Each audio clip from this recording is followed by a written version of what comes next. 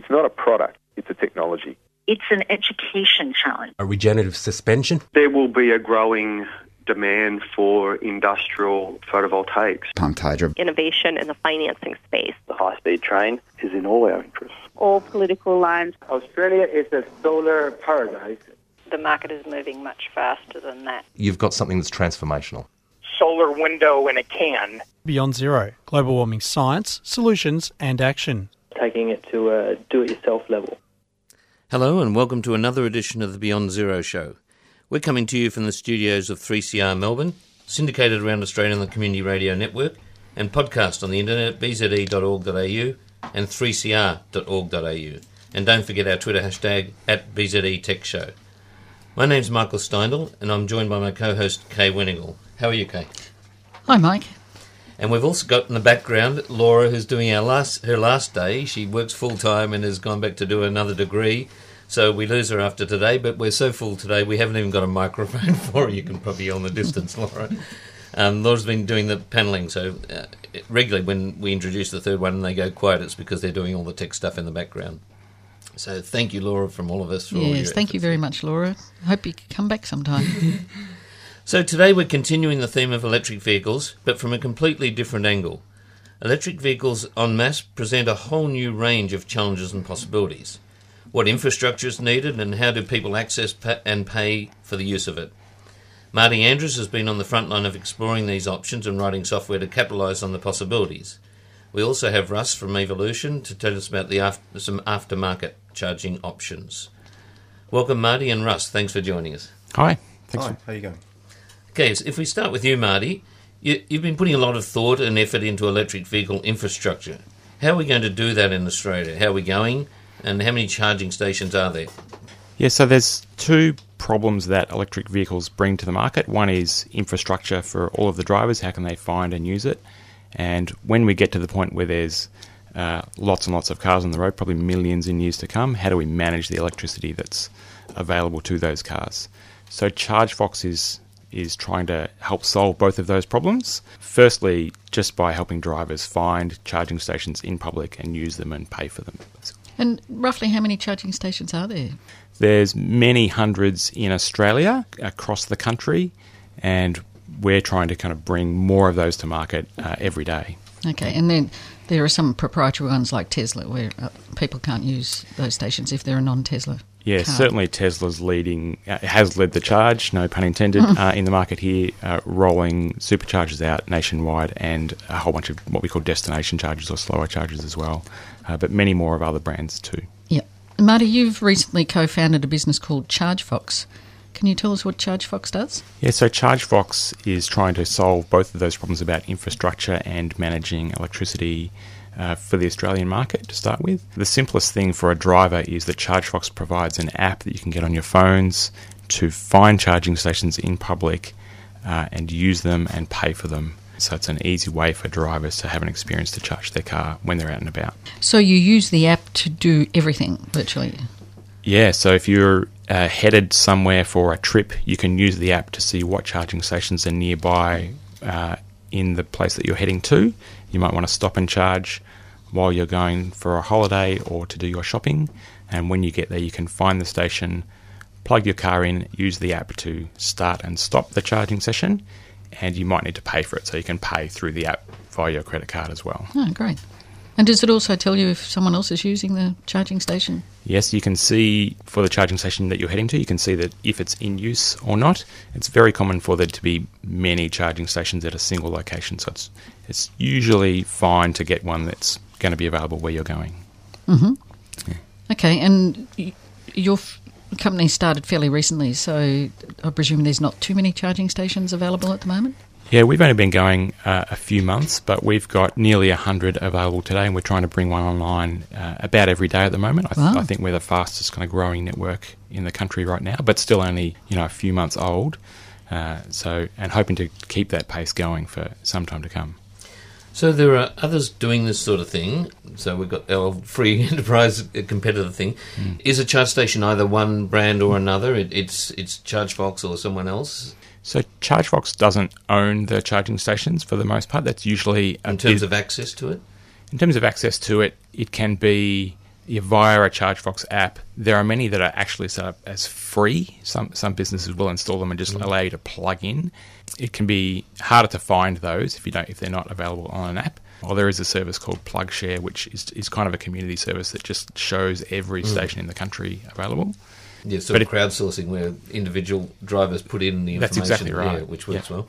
But if you want to use it and pay for it, it tends to be one brand or another. So either ChargeFox or Tesla or another third party. So when you said you don't supply the hardware, how does this typically work? Does the owner buy the hardware and pay for the electricity, and they're doing that as a point of difference, or? Yeah, so most of our customers are companies or organisations that want to attract patronage. So they're a restaurant or a shopping centre or a local council trying to provide a service, and they're trying to bring drivers to the locations where their charging stations are. People tend to stay a bit longer or go somewhere they otherwise wouldn't go if there's a charging station there. So the owners of the charging stations will pay for it to be installed, and then they'll ask ChargeFox to manage it so that drivers can find it on their app and use it. So once the ownership is handed over, ChargeFox would still support it, or the installer would still support it? The ChargeFox will support it from the driver's point of view. So if a driver finds a charging station and there's something wrong with it, they're having difficulty using it, they can contact us directly whilst they're using it, and we'll try and help with them. And we have contact back with the owner of the charging station. Sometimes that falls back to there's literally a hardware fault or an electrical fault, and the owner of the charging station can engage someone of their own accord, or they can go via us and we'll connect them with someone that can come out and physically check it. The reason I'm asking is because I've gone to different charging stations and some of them just don't work, and no one seems to know how to fix that problem. Yeah, so that's part of how ChargeFox got started in Australia. Is there are many international players, I guess, that are very focused on what's happening in Europe and the US and the UK, but haven't really paid much attention to Australia. So there are people who've installed and tried to use imported software, but had really poor support locally. So one of the points of difference for us is that we've got boots on the ground here in Australia. You can call us at the times that people are using it, and we'll answer the phone, and we can come and see you face to face, which the international players can't do. For listeners that haven't seen these charging stations or haven't noticed them, they're typically just like a baby petrol pump, or even just a box on a pillar in a shopping centre or something, aren't they? Yeah, that's right. So the box, kind of the size of a small speaker, there's a cable. Sometimes there's a cable hanging off it like a petrol pump. Sometimes there's just a socket. Yeah, I want to get to that too. Yeah, so people can bring their own cables in that situation. And how long do you typically need to be there? It depends on how high-powered the station is. Most people are just doing what we would call top-up charges. So because there's electricity everywhere, people tend to charge every day. The average Australian drives about 22 kilometres a day. On a destination charger, you could fill that up in an hour. That'd be kind of fine. Could you just explain what a destination charger is? Yeah, so a destination charger is, the industry talks about journey charging versus destination charging. So destination charging means you've gone somewhere and you're stopping there for a while. It's a destination. So you've gone there to do your shopping, or to have lunch, or to be on a holiday. So you don't need to charge very quickly. The reasoning around that is that you're topping up the range that you've just used going to that destination charge, and it's very different to, for example, supercharging, where you want to get a full charge within 20 minutes. A different philosophy completely. Yeah, that's right. That's exactly what destination charging means. So the availability of stations, does ChargeFox indicate this? With the current number of EVs on the road, and the availability of charging stations is not an issue, but what about in the future? Does ChargeFox plan to provide booking for stations or anything like that?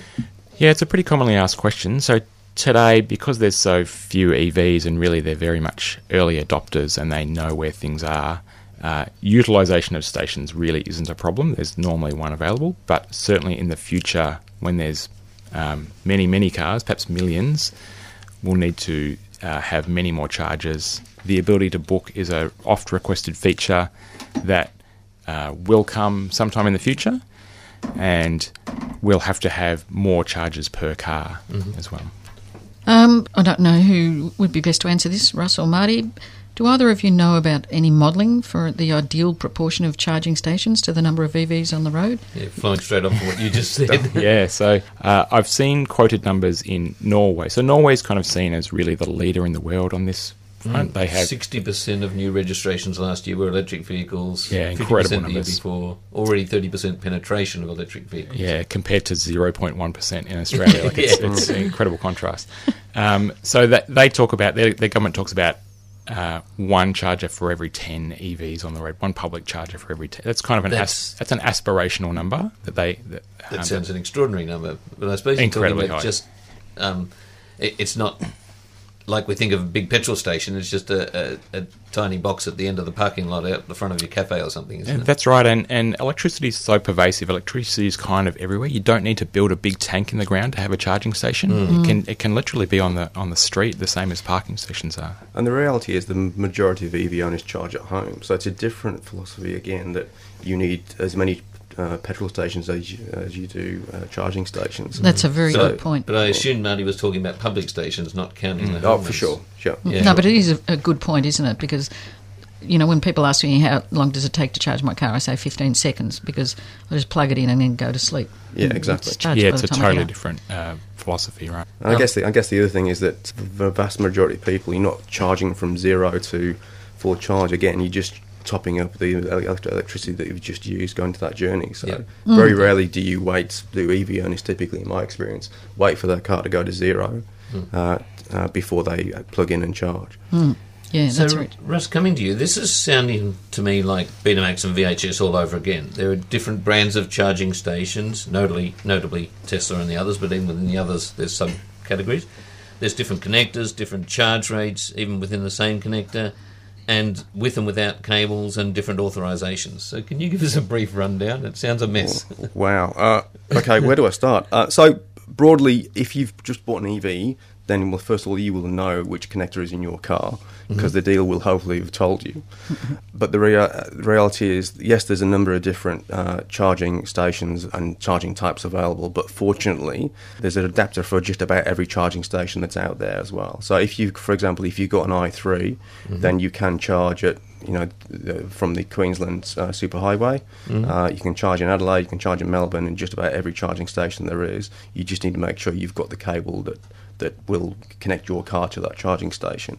There's broadly 3 to 4 types of connectors, but again, if you know what you've got, then you know which charging station adapter you need to connect to. It's pretty straightforward once you get into it. And that's where your business comes in. Yeah, no, absolutely. And we spend a lot of time educating new EV owners in terms of what they need to connect to their car and keep it topped up. So, for example, the Queensland Superhighway, very interesting over the last few months, where we had a multitude of customers ringing us and saying, well, I've got this particular car, I want to be able to charge from the charging stations in Queensland, and we obviously provided them the right cable for those charging stations. Interestingly, with some of these, the new standard for Australia is that there's no cables on the charging stations, so it's actually what's called a universal charger. So you bring your own cable to suit your car and suit the charger. So that actually helps from a, I guess, liability perspective, in that there's no cables to coil or trip over or be damaged or what have you. When you say new standard, is it literally a standard or just a de facto? It's become de facto pretty much over the last few months in terms of universal is kind of the way to go. It seems to suit a lot of people, a lot of companies and councils, etc., to not have a cable at all. It's just a socket on a wall and you bring your cable to suit your car, essentially. If you've just tuned in, we're talking to Marty Andrews from ChargeFox and Russ Shepherd from Evolution. So talking about that, I presume, Marty, your app would actually show the type of connection points at each charging station? Yes, that's obviously a pretty important scenario. So we show the plug types on all of the charge stations that you can find, and you can try and find a plug that's appropriate to your car. Yeah, no good just making it there and finding it's the wrong sort, is it? Correct. So at the moment, when I go to a charging station, there's a certain type of plug, certain type of connector there, and if I don't have that, then I'm in trouble. And I must admit, often I get caught out because I don't think about it too deeply. But what you're saying, Russ, is that now you have to bring your own adapter along for each one. It's fast becoming the standard, That's but great. it's not universal. So, for example, your car, there's broadly, like I said, 3 or 4 types. Your car, I believe, has what's called a Type 1. connector. So I presume with Marty's app that you can actually filter on those stations that have that particular connector. So you can just rock up to one of those stations, just plug straight in, which is fabulous. And then for those that have the different connector, then obviously you'll need an adapter to connect your car into.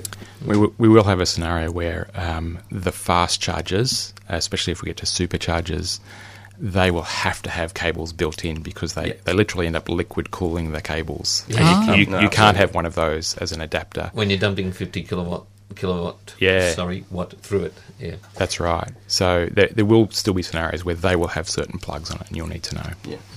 So Russ, you exhibited at the EV show in Melbourne last week, which was highly successful. Had a 50% increase in turnover at the new location, and I heard you comment that you were very surprised and delighted at the unexpected interest from corporate world in your products.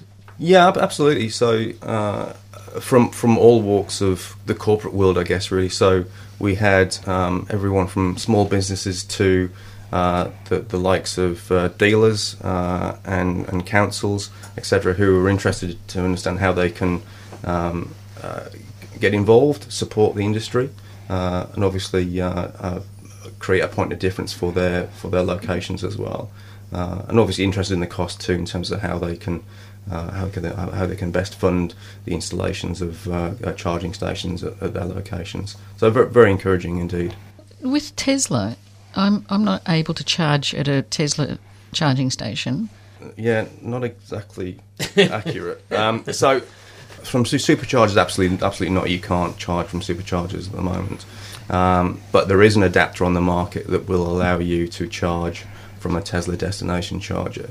Now that's considered to be somewhat controversial because Tesla fund these chargers typically in these destinations, so wineries and shopping centres and all this kind of stuff. So there's an argument that because Tesla and their shareholders have bought these chargers, then no one else should be able to charge from them. So that's an interesting argument, but like I said, there is a product on the market which will allow you to charge, and there's a couple of video loggers that have explored the notion of charging from these places, and generally the consensus is that it's kind of okay as long as you seek permission from the premises. Because although Tesla's installed the charger, the premises is paying for the electricity. Absolutely.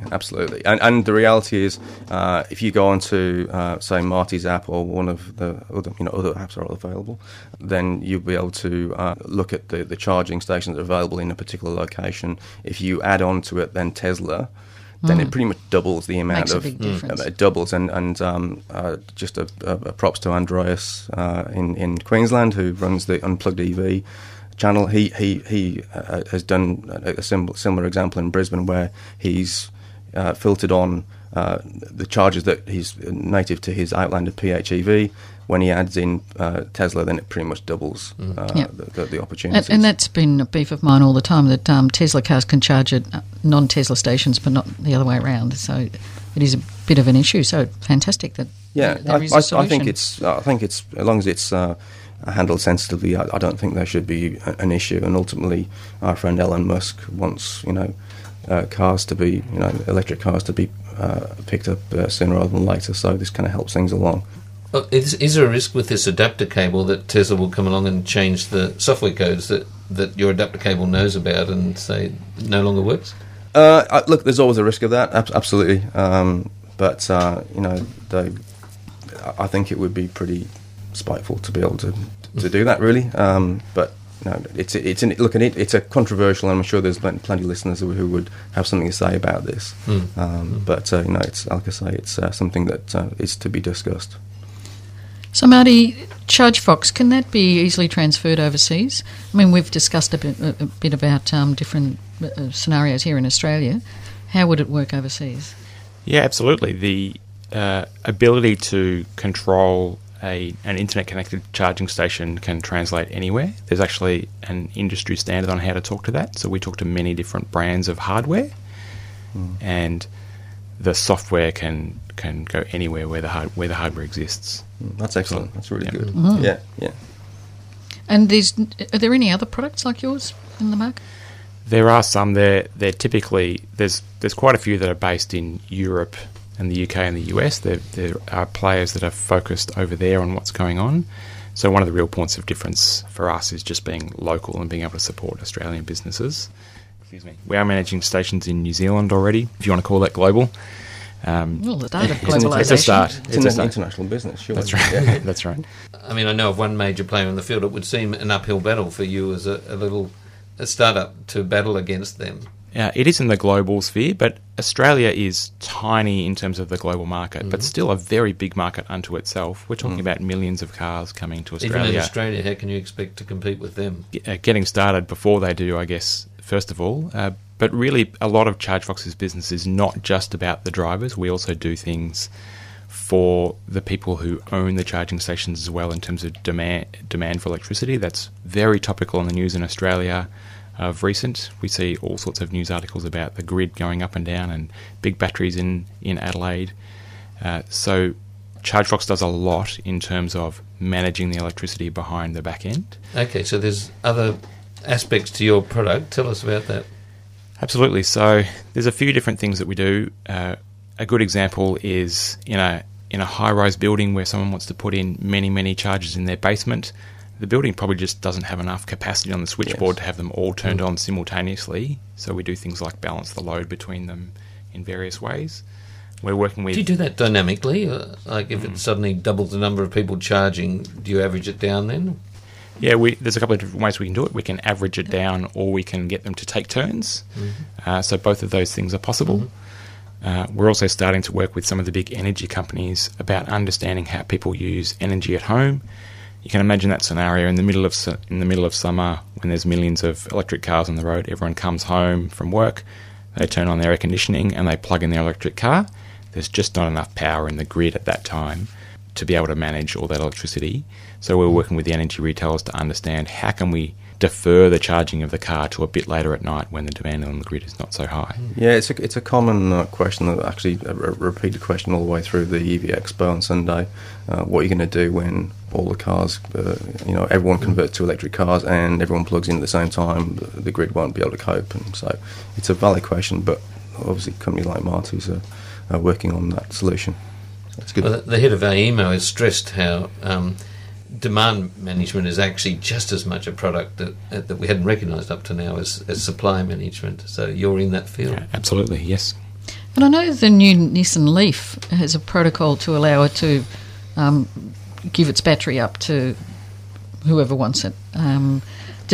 Would your software be able to tap into that and manage that? Yeah, that's a really interesting scenario. It was great to see Nissan actually advertising to say you can make money from your car by selling the electricity back into the grid.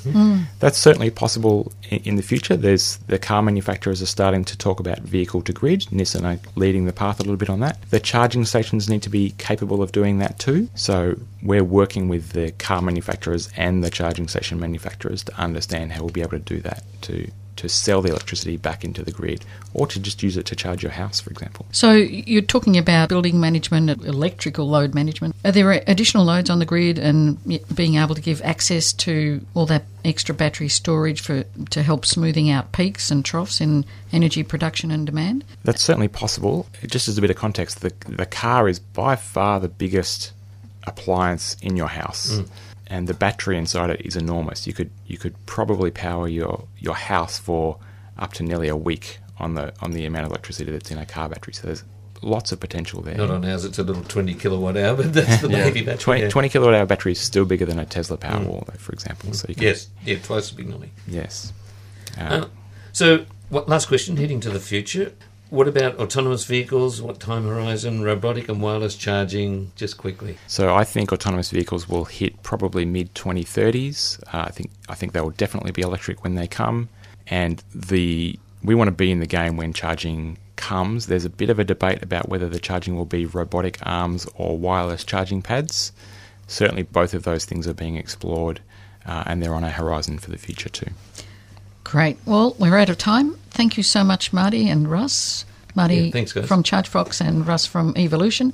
Where can our listeners find out more, Marty? Yeah, thanks for having us. So they can find out more on our website at chargefox.com, or download the apps from the Apple Play Store or Google Play Store just by searching for ChargeFox. ChargeFox. And Russ? Same for us, evolutionaustralia.com.au. Navigate to there. There's a heap of articles around charging, etc. So great. Go Thanks, Russ. Thank you very much, both of you. The Beyond Zero show is brought to you by the Climate Change Solutions think tank Beyond Zero Emissions and is recorded in the studios of 3CR Melbourne and syndicated around Australia on the Community Radio Network. If you want to listen to this show or any of the others we've done, you can go to bze.org.au and click on podcasts. If you enjoy the program and can donate, please go to the website and click on the donate button. Thanks for listening and hope to see you again next week. Beyond Zero Emissions is an internationally recognised climate solutions think tank that is focused on solutions, not problems. Become part of the solution by becoming a monthly base load supporter. Go to www.bze.org.au to find out more. bze.org.au. You've been listening to a 3CR podcast produced in the studios of independent community radio station 3CR in Melbourne, Australia. For more information, go to allthews.3cr.org.au.